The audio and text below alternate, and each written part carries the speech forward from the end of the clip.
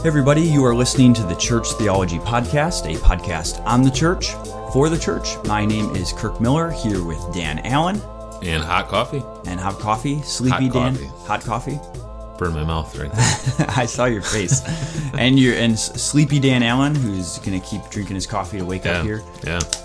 Here we go. Slaps in the cheeks to wake you up. All right, we're talking this morning about what? About melodic line. Melodic line. And this is in our series on how to read the Bible. And so why are we bringing up things like melodies, melodic line melodies? Yeah. Isn't that music? Let's give us a little bit of a segue truth be here. told, it took me years to figure out like what a melodic line was. I know. I remember when you told it to me, and I'm like, oh, I can explain that to you because I'm a little bit more musical. No, I actually feel pretty good that I was talking with a guy a couple weeks ago who actually majored in like trumpet or music or something in undergrad, and actually asked me, "It's like I've never been able to figure out melodic line." What? Yeah, so I felt kind of good. Like from a Bible interpretation. Yeah, from like point? even Okay. to explain it, like Gotcha. what is melodic line? Because this is all it's like, not as clear as you would just think. Because this is all in like with some of the past lessons we've done. There's like a picture that goes with them. Yeah. This is when we talk about melodic line, we're kind of using like an illustration here. Yes, I mean there is a picture. It's a musical note. Yeah, there you go. To There's your picture. Right. Yeah. But the idea is the melodic line is sort of the illustration for the principle that we're talking about today. Yeah. So what's the principle? So well, I'll give you the illustration. Sounds and good. Then I'll explain it. Yeah. So the best way I finally understood it was there was like an America's Got Talent or whatever. It was in another country, Like Britain or Australia. Yeah. Okay. And the guy was playing Twinkle Twinkle Little Star or ABCs. It's that same melody, you know. Dun dun dun dun dun dun dun. Yeah. But he was doing it on this piano, and I mean, you saw the video. The judges are over the top, like, "Wow, this is the best thing ever." I know they always the judges in those shows are always so hyperbolic. Yeah. But anyways, it's because the gentleman had some things going really high, really low, really fast, really slow, and it's just all this other music that's added to all around this dun dun dun dun, and that keeps going on through the song. So that if you actually, after the song's over, what you hear in your head is that melody still that goes through the song, which is Twinkle Twinkle Little Star. Everything else all around it, high, low, fast, slow,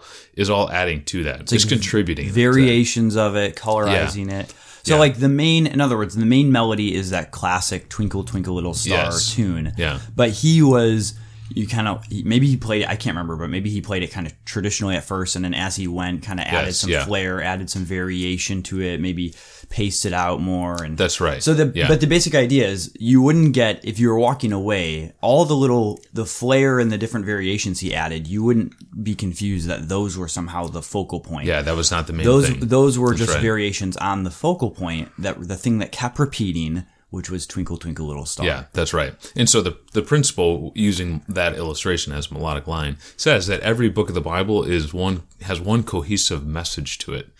An author picked up his pen or whatever he was using to write a message, and from start to finish, it's one cohesive book that has a main theme to it. Yeah. And we're always going to read the book better if we can spot that. Yeah. And this melodic line, if you are a little bit more familiar with music, like even outside that particular example, this is something that you would be familiar with. Like classical music probably does this maybe in the most helpful way for the illustration, is that it has different movements throughout the song, but it always kind of returns to a similar melody. Sure, right. So all those movements are leading back to a similar melody. That's the idea here, is that as you're reading through a book, like think about Ecclesiastes, where it's going to keep repeating vanity is vanity, all is vanity. It doesn't mean that literally the entire book is just repeating that line. It's going to go down avenues and explore different things, but you kind of expect it to connect back to all is vanity. That's right. And so the idea being that it's not that books just say the same thing. Like obviously there's variation, but when we're asking what is the melodic line of a book, what we're trying to figure out is how does it all fit together to tell a unified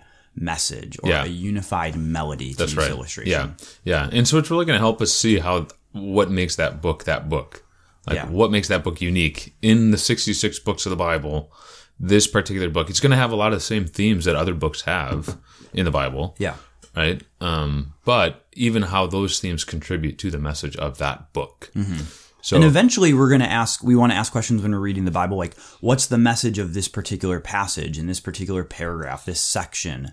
You know, we're going to get down to those particular parts of a book where we're trying to interpret it. But understanding the melodic line of the whole is important because that's going to help us know how the smaller parts fit in and connect with each other, how they all work together. We don't want to like dissect Romans, 6 out of the entire book of Romans. We want to see what is Romans 6 doing within the entire book, etc. Yeah, that's good. So yes, we're talking about reasons why this is actually important. So that part is, the first part is all theory, like that's kind of what the topic is, the explanation of it. But this actually on the ground is important. Yeah.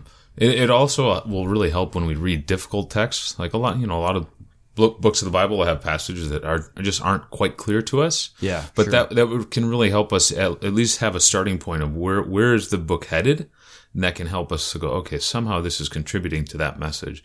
It can help. It's not going to solve it necessarily, but it can be one help in reading a difficult text. Don't you have another illustration from Waterkline about like chickens or something? Oh, yeah. You should give that one too, just in case someone is not as musical. Yeah, so one other way to think about the Bible is a big house, right? 66 books, all, or 66 rooms in this big house. Yeah. A lot of times people will decorate their homes having like themes that run all the way throughout the house. So one example would be my wife's grandma loved roosters. And anywhere you went in the house, you could find a rooster. That might be on a painting. It might be a little figurine. Somewhere there's going to be some roosters. Did you ever try to count them all? No, that would have been funny. Yeah. I mean, puzzles, like little quilt things or whatever. You know, they're everywhere. I don't know if she had quilts. I can't remember. But for the illustration, that's right. If she had a quilt, they'd have a rooster on it. So that would be, in that sense, there's themes that run throughout the scripture that are going to show up in a lot of books. Not every book, but a lot of books, right? Say the dwelling place of God, or how God takes the plans of the wicked and overturns them for good, for the glory of His name and for the good of His people, right? Those are themes that run throughout all 66 books, or some of them. Nonetheless, when you go into, say, the kitchen, you just walk into the kitchen and you go, I'm in the kitchen. Because there's something very unique about the kitchen that's not in the living room, or it's not the bathroom. There's a very distinct feel. Because you look over there, you say, there's a sink, there's a microwave, there's a stove. I'm in the kitchen. Yeah. There's something that makes the kitchen, and you don't mix those up, right? You don't take your pot of boiling water and then try to go cook in the bathroom. Yeah. That'd be gross. Which we hope not, right? That is done in the kitchen. And so that's another way to think about books of the Bible. Like, there's themes that run all the way through the Bible that'll show up in multiple books, but there's something about this book that makes it its own what makes unique the kitchen the piece. Kitchen. Yes. And that, when you find that out, the kitchen adds to the house, right? And so then you can see I see how this book uniquely contributes to the whole story of Scripture. Yeah. Cool. Yeah.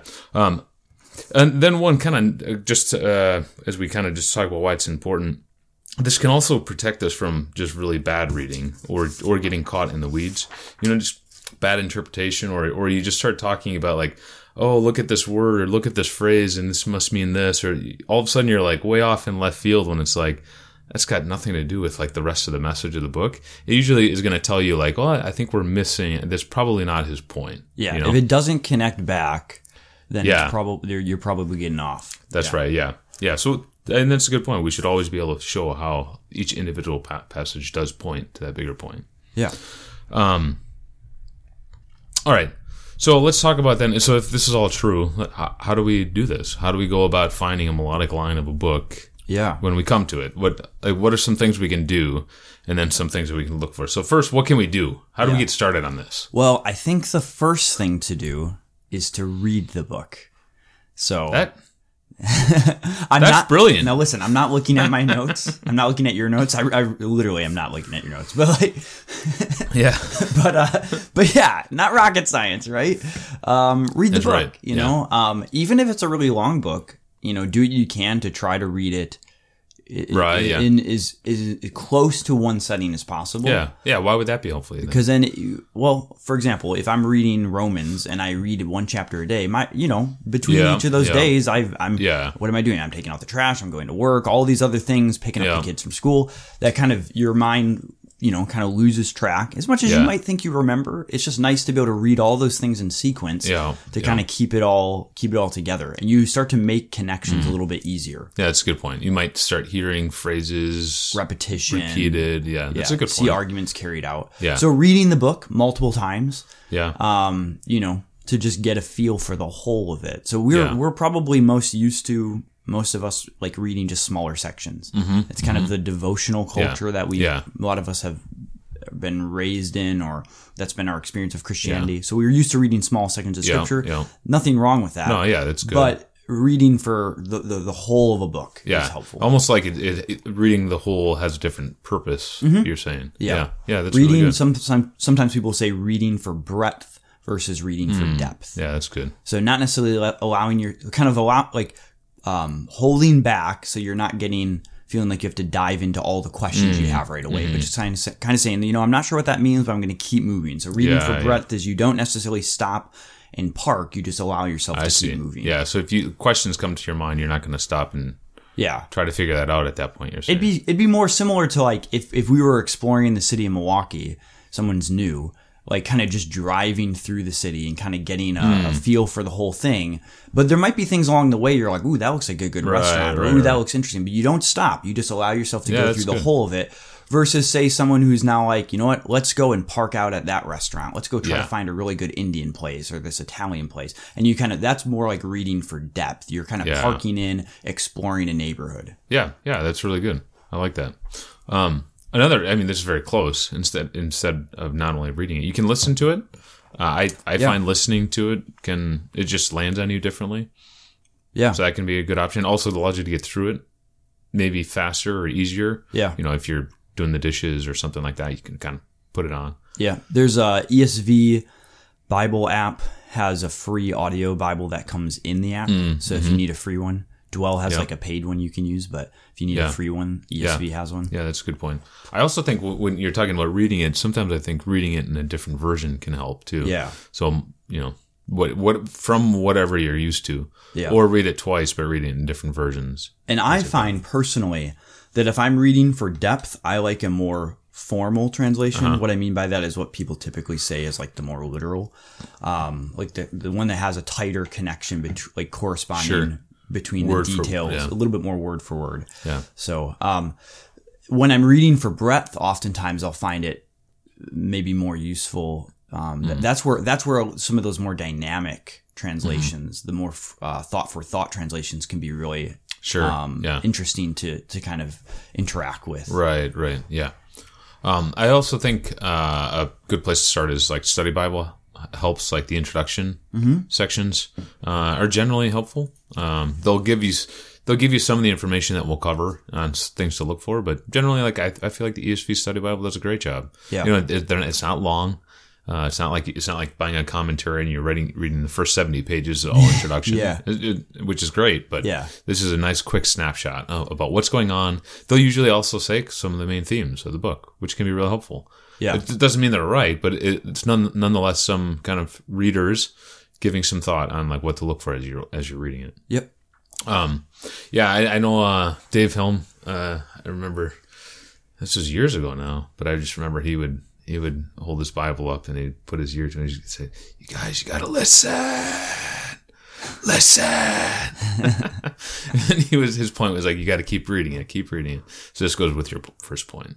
I would say top and tail would be another one. Yeah. So what we mean by that so now you're moving into like, what are we going to look for? Yeah. So let's do that then. So top and tail would be... This is what we're going to look for as we read. Or with it, the technique being, or like how do you do this? Top and tail is to actually just look at the top and tail. Yeah. So with the top and tail, what we mean by that is reading, and it changes on the book, but you're reading the opening section of the book and the closing section of the book. Yep. So kind of like, I know an illustration you've used is when you're watching a movie, oftentimes the most significant parts of a movie are its opening and its closing. There's maybe some scenes in the middle that you could hypothetically skip and you wouldn't be missing too much. Yeah. But the opening and the closing, like the opening is going to introduce the conflict and the closing is going to show how it resolves. And so similarly with the book of the Bible, the opening is oftentimes going to introduce the major theme, the major message, and the closing will also connect back. So that's just not necessarily getting into what you look for, because I know that's kind of a separate thing, but at least how to look for the melodic line. You need to actually just look at the top and tail. Yeah, that's good. But since we're on it, the top and tail, like, does any kind of example come to your mind in terms of one that you could demonstrate that for us? Yeah. So Romans has a good example of this. So in Romans, this is in Paul's introduction, chapter 1, verse 5 specifically. He says that it's through Christ that we have received grace and apostleship, speaking of himself there, to bring about the obedience of faith for the sake of his name among the nations, including you who are called. And so they're among those nations brought about to the obedience of faith. So that's the beginning of the book. He talks about the gospel. I'm not ashamed of the gospel. That's how he begins the opening of his book. And then when we come to the close, in chapter 16, verse 25 and following. Now to him who's able to strengthen you according to my gospel, so their gospel shows up again, that word, and the preaching of Jesus Christ according to the revelation of the mystery that was kept secret for long ages, but has now been disclosed and through the prophetic writings has been made known to all nations according to the command of the eternal God to bring about the obedience of faith. So there again, all of this is kind of being the whole book is kind of being bookended by this idea of the gospel, this message that brings, when people believe it, it's that obedience of faith. It's submitting to the gospel and believing, having faith in Christ. Right. And so that really does make sense of a lot of the book, because Paul is the apostle to the Gentiles. The Roman church is a mix of Jew and Gentile, so it's within that Gentile territory, though. And he's really unpacking in the book of Romans what the gospel is. Like, I'm not ashamed of the gospel is kind of a thesis statement a lot of people would say at the beginning of the book. Yeah. And he goes to explain what that gospel is.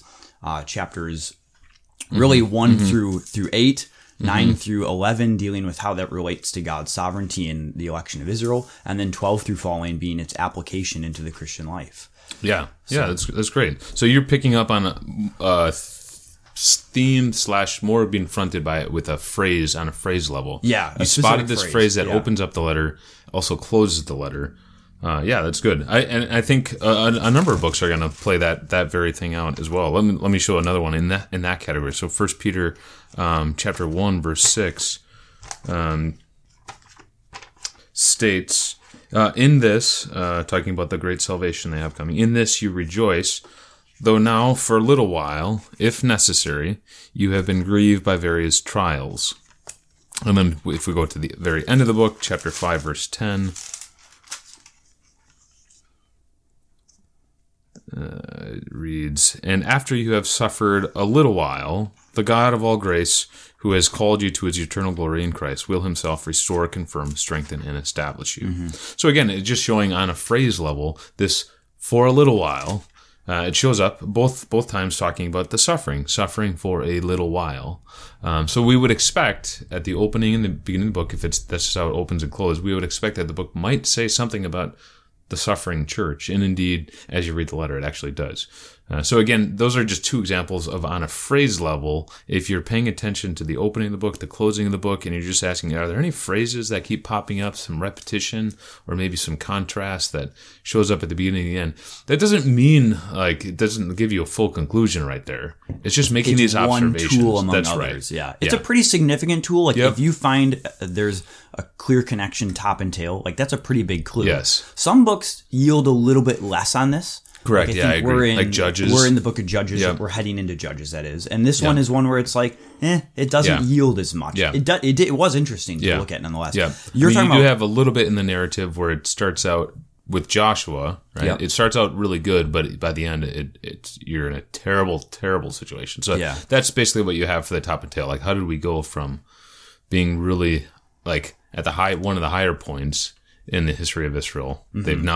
They're entering into the conquest. Joshua has gotten them started, and then by the end of the book, you have almost lost a whole tribe. Yeah. But even in the book of Judges, like a little bit of a sidebar here, but like there's other clues in that book that make it quite clear what the melodic line is. True. My mind, you're in 1 Peter, my mind goes to 2 Peter. Like he does this as well, or in the beginning of the book, he talks about growing in the grace of God. The importance of that, of confirming your calling in election, partaking in the divine nature, that grace that causes us to grow. And then by the end of the book, he talks about taking care of he says, I'll just read it. He says, verse 17 at the end, you therefore, beloved, knowing this beforehand, take care that you're not carried away with the error of lawless people and lose your stability, but grow in the grace and knowledge of our Lord and Savior Jesus Christ. So throughout the book, there's a lot of theme about growing in the knowledge specifically, the grace and the knowledge of Christ. And that is contrasted in the book with the danger of falling into error. So both of those themes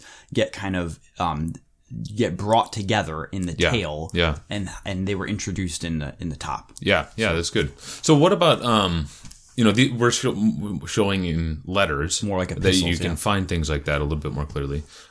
Some books function a little bit different. Let's say narrative. Right. So what might you do with the top and tail of a narrative? So my mind on this goes, like Ruth would be a really good example. So looking in Ruth about, for example, the character development. So I actually argued in a paper when I was in college that Naomi is actually the main character of Ruth. So pretty spicy thesis. But that's because the story like revolves. Ruth is obviously a key player, and so is Boaz. But they it all kind of comes back to Naomi and Naomi's welfare. And so the book, for example, in Ruth, it opens with Naomi, and then at the very end, and I haven't read this in a while, but at the very end, it talks about like the women. I want to say they're even like praising God, like for essentially like with Naomi. So let's see here. It's so Boaz took Ruth, and she became his wife, and he went into her, and the Lord gave her a conception, and she bore a son. Then the woman said to Naomi, blessed be Yahweh, who has not left you this day without a redeemer, and may his name be renowned in Israel, etc., etc. So so my memory is serving me correctly. So the idea here being like Naomi she begins the book like, call me Mara, because God has dealt bitterly with me, and bitter, and now blessed be the Lord who's not left you without a redeemer. He's given you this kid through the offspring of Boaz and Ruth. And So you're really following the story. The storyline, the story arc is what you would follow in the whole book, and you realize that it started out really bad, and the story ends on a really high note. In a book, say like Jonah, that's prophetic narrative, sort of. You kind of have both. But you do have some of these statements that are at the beginning and at the end, but then you're also watching Jonah kind of move or not move on some, depending on how you read it. But then it ends with that question. So there's some unique things happening in that one too as well. It ends with a question, which is similar to like 1 John too, where in 1 John he begins by talking about the importance of abiding in the apostolic fellowship with the true gospel, and then it closes by like keeping away from idols. So casting those false teachings in terms of idolatry. So now this is where I feel like 1 John is one personally where I think this tool can really help you make sense of a final statement like that.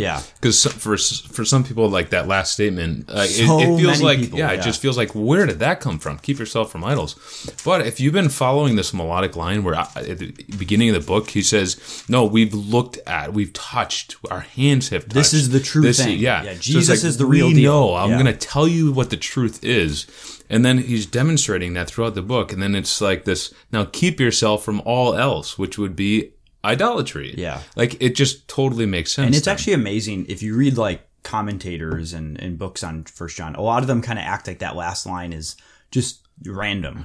So it's like you kind of miss it. And it's like, no, it actually fits in quite well. So that would be one really helpful tool. I think one of the most helpful in terms of finding a melodic line, the top and the tail. I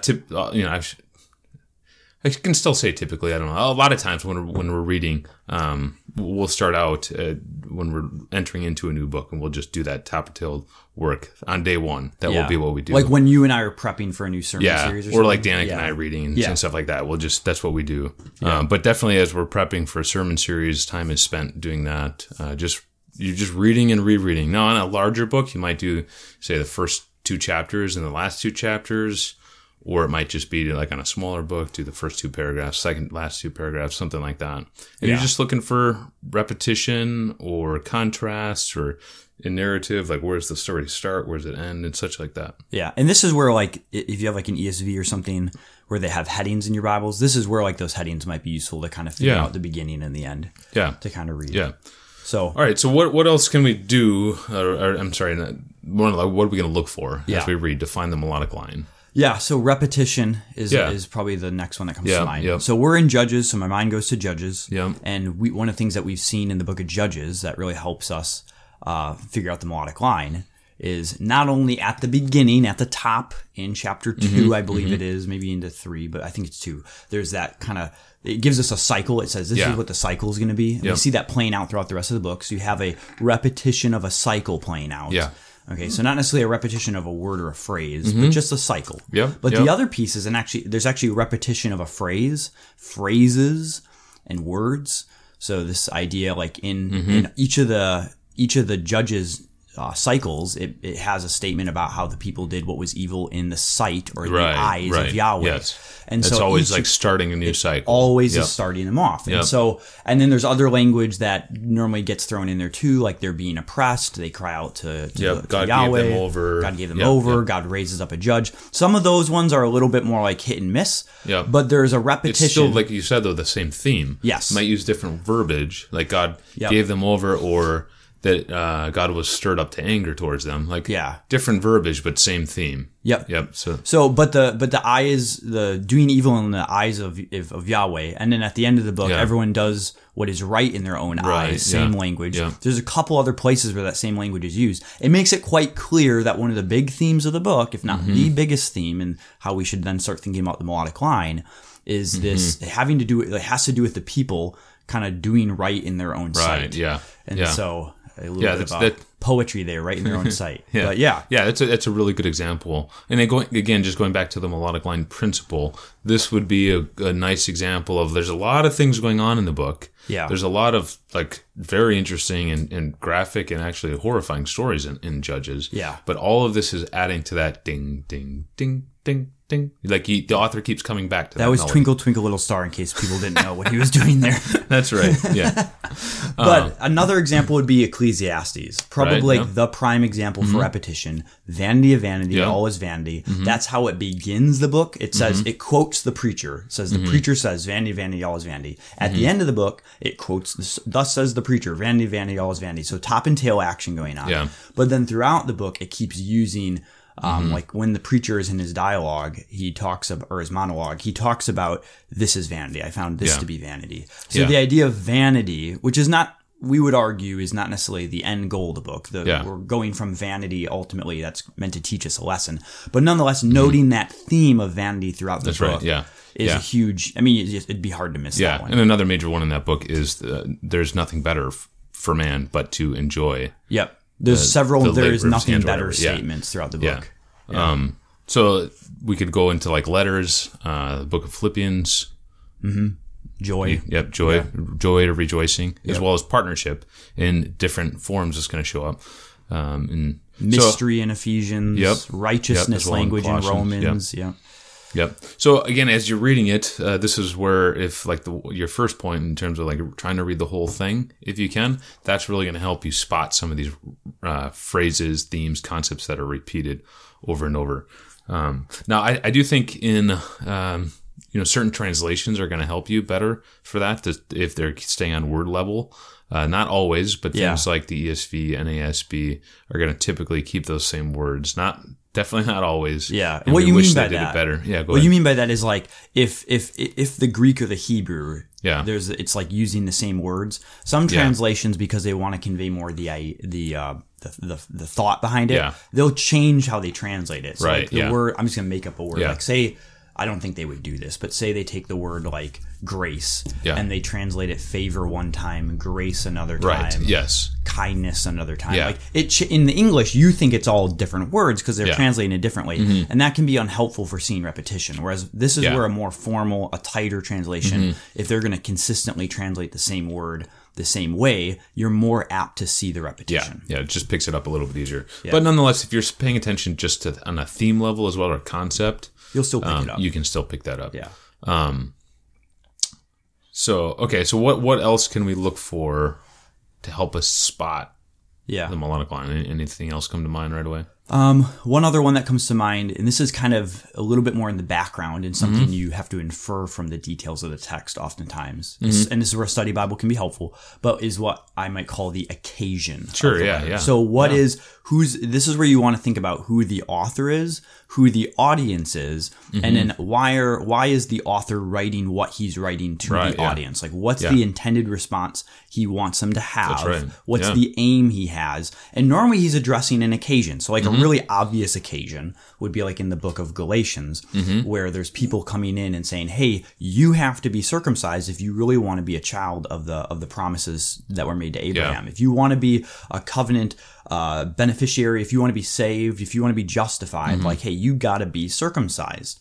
And so that's what Paul is coming in to address. That's the occasion. And that really helps us. Like, the melodic line is going to have to do something with the occasion. If you have a melodic line that does not address the occasion of the writing, it's obviously off base. Because that's why they're writing. Yeah, that's right. Yeah. So you're going to want to find out who the author is. And we don't always know, but oftentimes we can get at least very good guesses. Yeah. So who the author is, what their situation is as well, especially in like the letters, like Paul's oftentimes going to tell you what his situation is and such.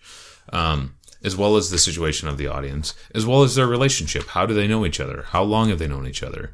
How are things going? The way Paul writes to the church in Philippi is different than he writes to Galatians. Now, I think I agree with what you're saying, and some of that is hard to spot.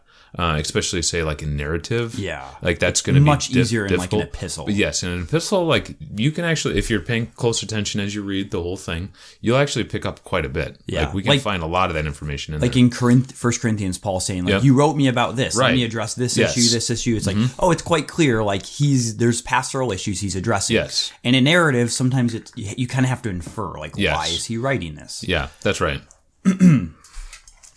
But sounds like you were going to say something else. No, that was good. Yeah. Another thing, you said this before, but purpose statement. Yeah. So tell us a little bit about that. And maybe these could be slightly different, but I think as well as like not only purpose statements, but then programmatic statements. So a good purpose statement would be, where is that one in John? It's at the end in chapter 20. Verse 30 and 31, I think. Yeah, so chapter 20 in Gospel of John, 30 and 31. Now Jesus did many other signs in the presence of the disciples, which are not written in this book. Okay, so the book's not exhaustive. John is selecting specific things to make a point. Well, that makes sense. Okay, well, why is he doing that? But these things are written, the things that are written, they're written for this, so that you may believe that Jesus is the Christ, the Son of God, and that by believing you may have life in his name, which is a theme throughout the book, this idea of believing for eternal life, like the really popular John 3:16. All who believe will have eternal life, and so this is like the gold. Like you just hit gold when you have a purpose statement in a book. Yeah. What's the point of the Gospel of John? Well, we don't even have to debate it. Like he tells it to us. I know, like John does this in his writings. Like in 1 John, he does this, that you may know you have eternal life. Yeah. So similar language. Yeah. Jude has one. What's Jude's? To contend for the faith. To contend for the faith. I forget what he says, but like I was originally going to write about this, but and then I realized I got to write to contend for the faith. Yeah. Programmatic statements are similar, but a little bit different. Like I think of Acts. In Acts, a programmatic statement would be like in verse 8 of chapter 1. Jesus says to his disciples, "But you will receive power when the Holy Spirit has come upon you, and you will be my witnesses in Jerusalem and in Judea and Samaria and to the ends of the earth." And this then serves as like a roadmap for the whole book of the gospel, starting out in Jerusalem. Eventually by Acts 8, it goes to Samaria. And eventually by the end of the book, it's going to the ends of the earth. And this theme of witnesses. So one of the big themes in Acts is how the word increases and the people of God are giving witness to the gospel. So some of those like programmatic and purpose statements are helpful. Yeah, I think that's good. And one other one that kind of can help in kind of purpose would be like imperatives at times. Just kind of paying attention to what are the commands that the author is giving to the audience. Sometimes that can really help you. So, say the book to the Philippian church, talking about kind of standing with one another. I think that starts in chapter 1.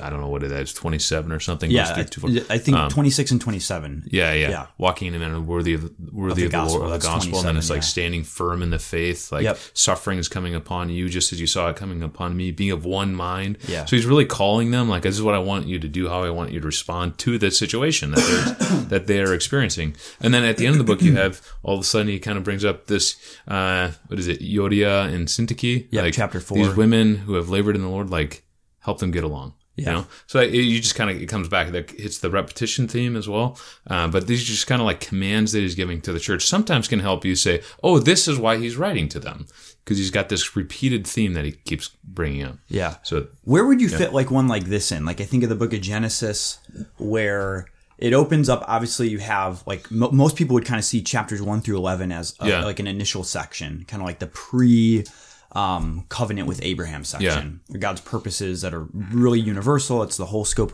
of humanity. And then in 12, he zooms in on Abraham, and the story starts picking up with his descendants. Yeah. But from that point on, 12 on, and 12 is really a recommissioning of like to re-achieve what was lost in creation. So they're not disconnected. But from 12 on, the promises made to Abraham really set the tone for the rest of the book. Right. Or even, for example, when God uses Joseph to save a good amount of humanity in that famine, he is doing what he promised to Abraham of blessing the nations through Abraham's descendants. So like, you can go through, like I remember reading a book by T.D. Alexander. I can't remember what it was called, but it was something about like, it was come in pairs.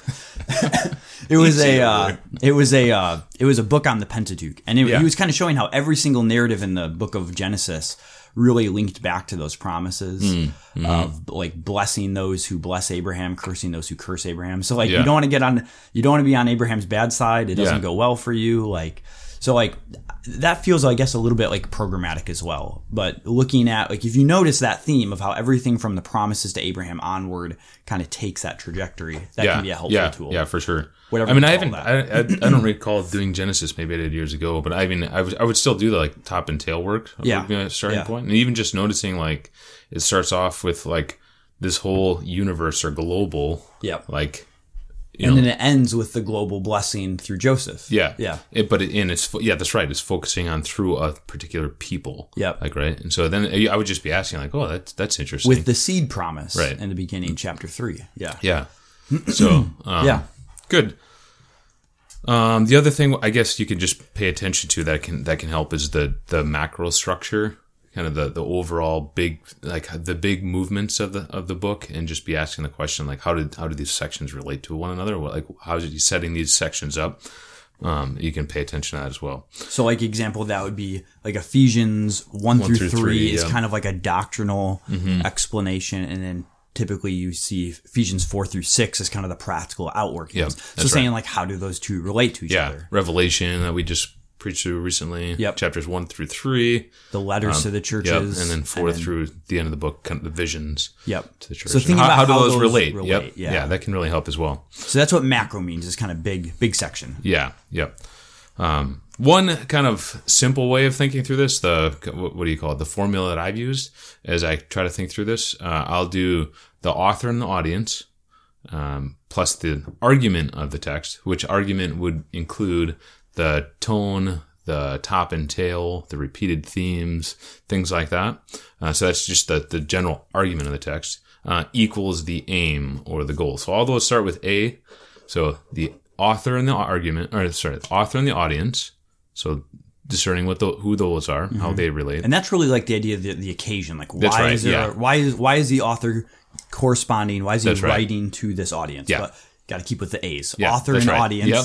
Plus the argument of the text. Okay, argument. And that's kind of like several categories. The melodic line being put into, like, this is what he's trying to persuade them of. Equals the aim. Okay. The goal. The intended response. Yes. Okay. Writing that down, my math formula. Yeah. So I do find sometimes when we talk about melodic line, sometimes that aim gets forgotten about, because what we can be tempted to do is find all these cool like links and all these words, like, oh, look, that word's repeated, and oh, like that's really cool, but we still have to ask the question, like, so what? Yeah. Like, why is he doing that? Like, what's his purpose? And so that's where we want to make sure all this head's there, so we know, like, oh, that's what he's trying to do. Yeah. Right? Like, if you just walked away saying the main theme of Romans is the gospel of God's righteousness, it'd be like, okay, well, now you know the theme, sure, but why is he writing that theme? That's kind of what you're getting at. Yes. The melodic line is meant to get us somewhere. That's right.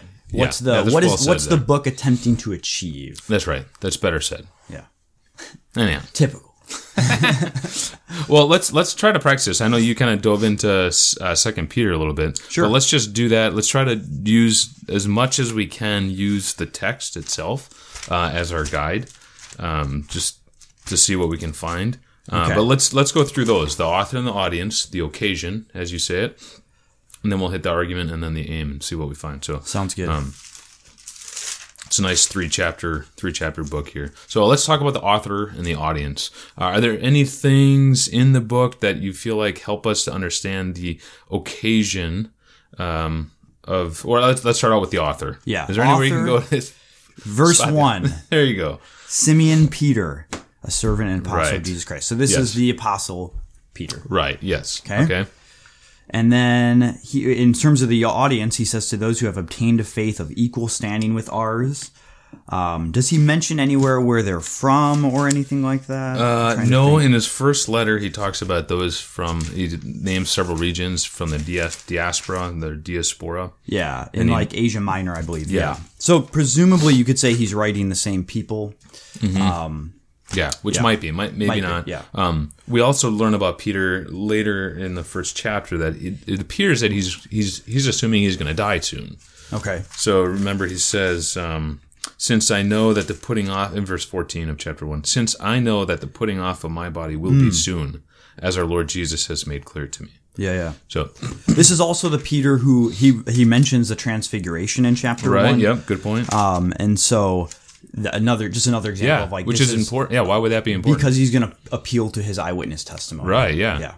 And especially because of these false teachers. Yeah. That he's going to like warn them of. Yeah. So like Peter now he's kind of stating his authority. And his credentials. Yeah, I'm an apostle. That's right. I stated it better again. So, he's an apostle. He's got eyewitness testimony. Things like, I'm just kidding. No, that's right. Yeah. I'm good with it. I agree. Okay. So that's the author and the audience. Yeah.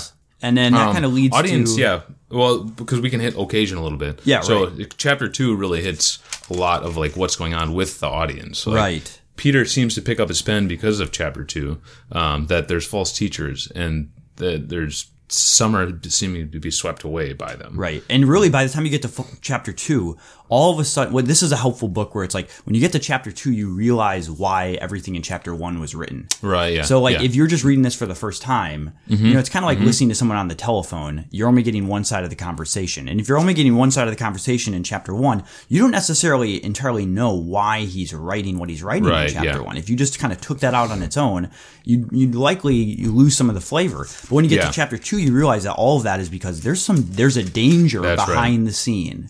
Yeah. That recolorizes what we just read. Yeah. So in chapter 2, verse 1, it starts out, but false prophets also arose among the people, referring probably back to Israel, just as there will be false teachers among you, who will secretly bring in destructive heresies, even denying the master who bought them, bringing upon themselves swift destruction. By verse 10, he says, bold and willful, they do not tremble as they blaspheme the glorious ones. So he starts out the chapter saying they will come among you. And by verse 10, he's like, this is what they do. It's already like they are among you. And by the end of the book, he's talking about those who twist the scriptures to their own gain, or however he states that. Ignorant and unstable, they twist the scriptures to their own destruction. Yeah. So that seems to be the occasion. Also, Peter's reminding them of the end, seeming like the judgment's coming. Yeah. Chapter 3, he brings up the day of the Lord and stuff like that. Yep. Yeah.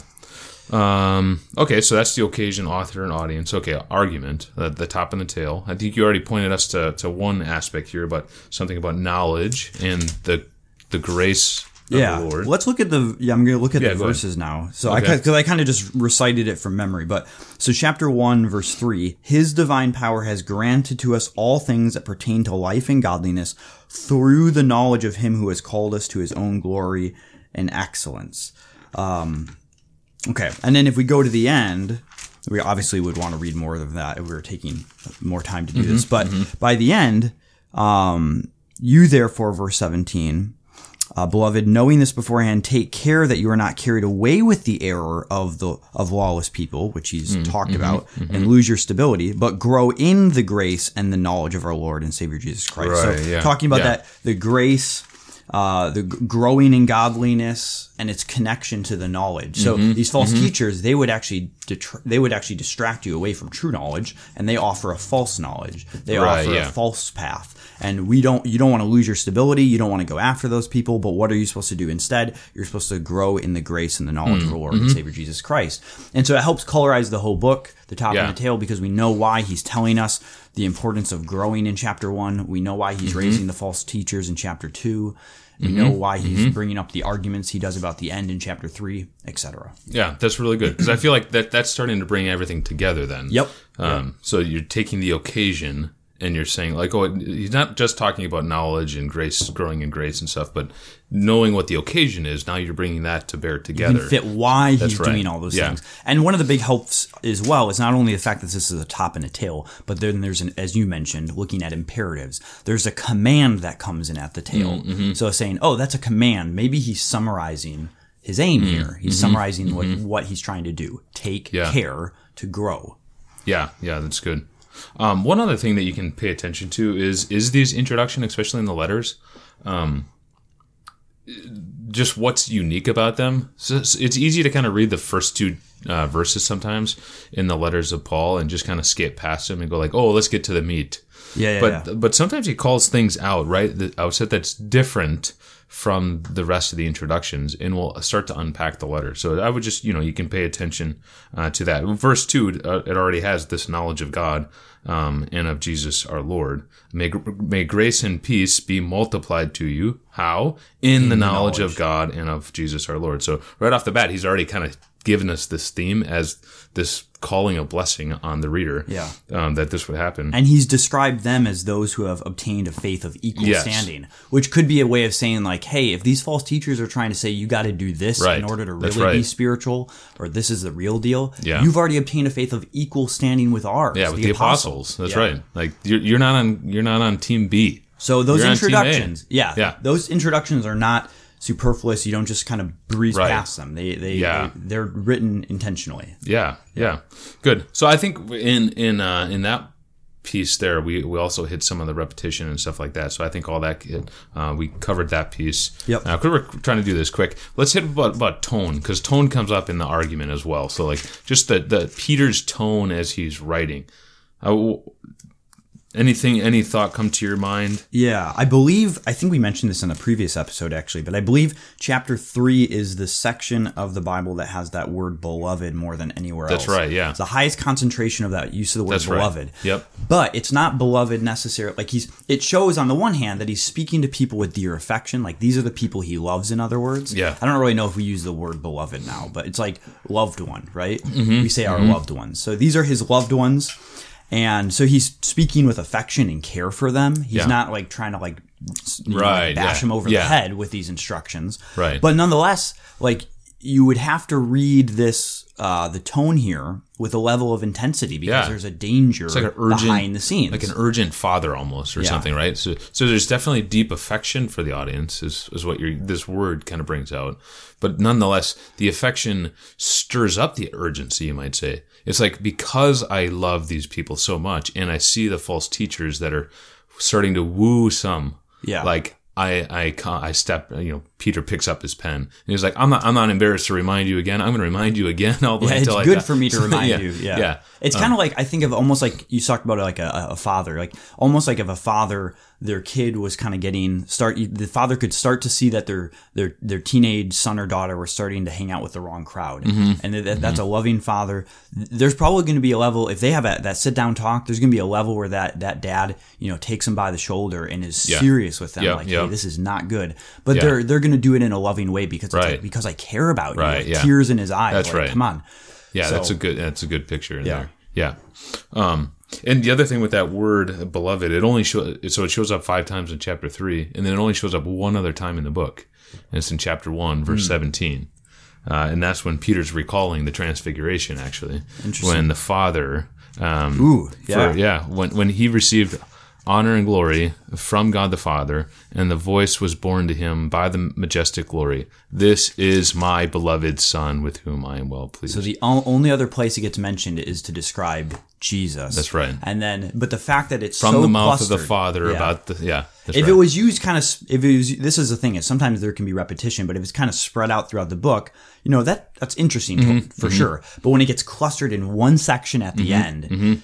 That obviously speaks to the tone of that section, and then the fact that it's used of Christ is huge. Yeah. So I think that actually takes us back to that 1:1 that you pointed out of equal standing. Yeah. Like, and then you almost go like, wow, like how God called His Son beloved, and that's the same term that gets described to believers about the church. Yeah. So I think there's definitely deep affection here for the church, even though there's really strong warnings. There is really strong language in chapter 2. And this is where I think you don't want to miss what's going on in this melodic line. Chapter 2, if you just take it on its own and kind of miss all of this other aspect and the tone and his heartbeat, you can really kind of get lost in there. As well as like you have this, because chapter 2 is all about these false teachers, and it's really kind of just, you feel like you're in the sea getting tossed back and forth. It's like this gruesome picture, and they're coming in and they're going to be destroyed. And so you could, on the one hand, like I said, you're probably not going to fully understand what chapter 1 is doing until you get to chapter 2 and read it in light of the false teachers in chapter 2. But what you're also saying is you could easily get kind of bogged down in chapter 2 if you don't realize that the whole reason he's bringing up the false teachers is because he has aims of wanting to guard the believers from them. That's right, yeah. Of wanting to see them grow in grace and knowledge as his beloved, that's right. fellow believers. Yeah. What's interesting in chapter 2, you also have this one spot in there in verse 9 where he's like warning them of these false teachers and the judgment coming. But then he says, if the Lord knew how to rescue Lot, then the Lord knows how to rescue the godly from trials. Like God will protect you. Like you don't have to get freaked out about this. Yeah. It is scary stuff. It's real, but God will care for His beloved. He will hold them. Yeah. So we've covered author and audience. We've hit the argument. So then it brings us to the. This is your formula: the author, audience plus argument equals aims. Equals aim. Yeah. So we're just gonna try. Like, what is Peter trying to get across to his audience? What is he trying to say? Yeah. Yeah. I mean, we might not be able to state it in a sentence real quick, but even just kind of like some quick thoughts. Like, what is he trying to get across? Yeah, he wants them to be on guard from the false teachers so that they can grow in the grace and knowledge of Christ, knowing that they have what they need. Like he's talked about, they're of equal standing. Right, he says you have all things at the beginning of the book pertaining to life and godliness, partakers of the divine nature. They don't need what the false teachers are offering them. And so there's a need to be alert in light of the coming judgment, in light of the false teachers, in light of their own spiritual growth being at stake. Yeah, I think all those are. And somehow we would just want to, if we could take all what you said, I think all those points are excellent. Being on the alert, boil them down, letting the church know you have what you need. You don't need something secret. You have it already. Take care, be diligent, but be on the alert. And somehow then, if you can just wrap that up and say this is his goal. When we preached this, maybe like, what was it, 2 or 3 years ago? I think we called it "Take Care, Guard, and Grow." So that idea, that's right. Take care, and then the way you do that is by guarding and growing. Yeah, it's got a negative and positive kind of approach. Which is how he ends the book, to guard so that you can grow. Yeah, that's good. You need an offense and you need a defense. Yeah, excellent. Well, great. Well, there you have it. That's the melodic line, and I liked how, I think it was Dave Helm used to sum it up and say, we'll always read the book better if we know what the book's about or something like that. Yeah. All right. Well, you got 2 pseudo Dave Helm quotes in your podcast today. Yeah. We look forward to seeing you next time.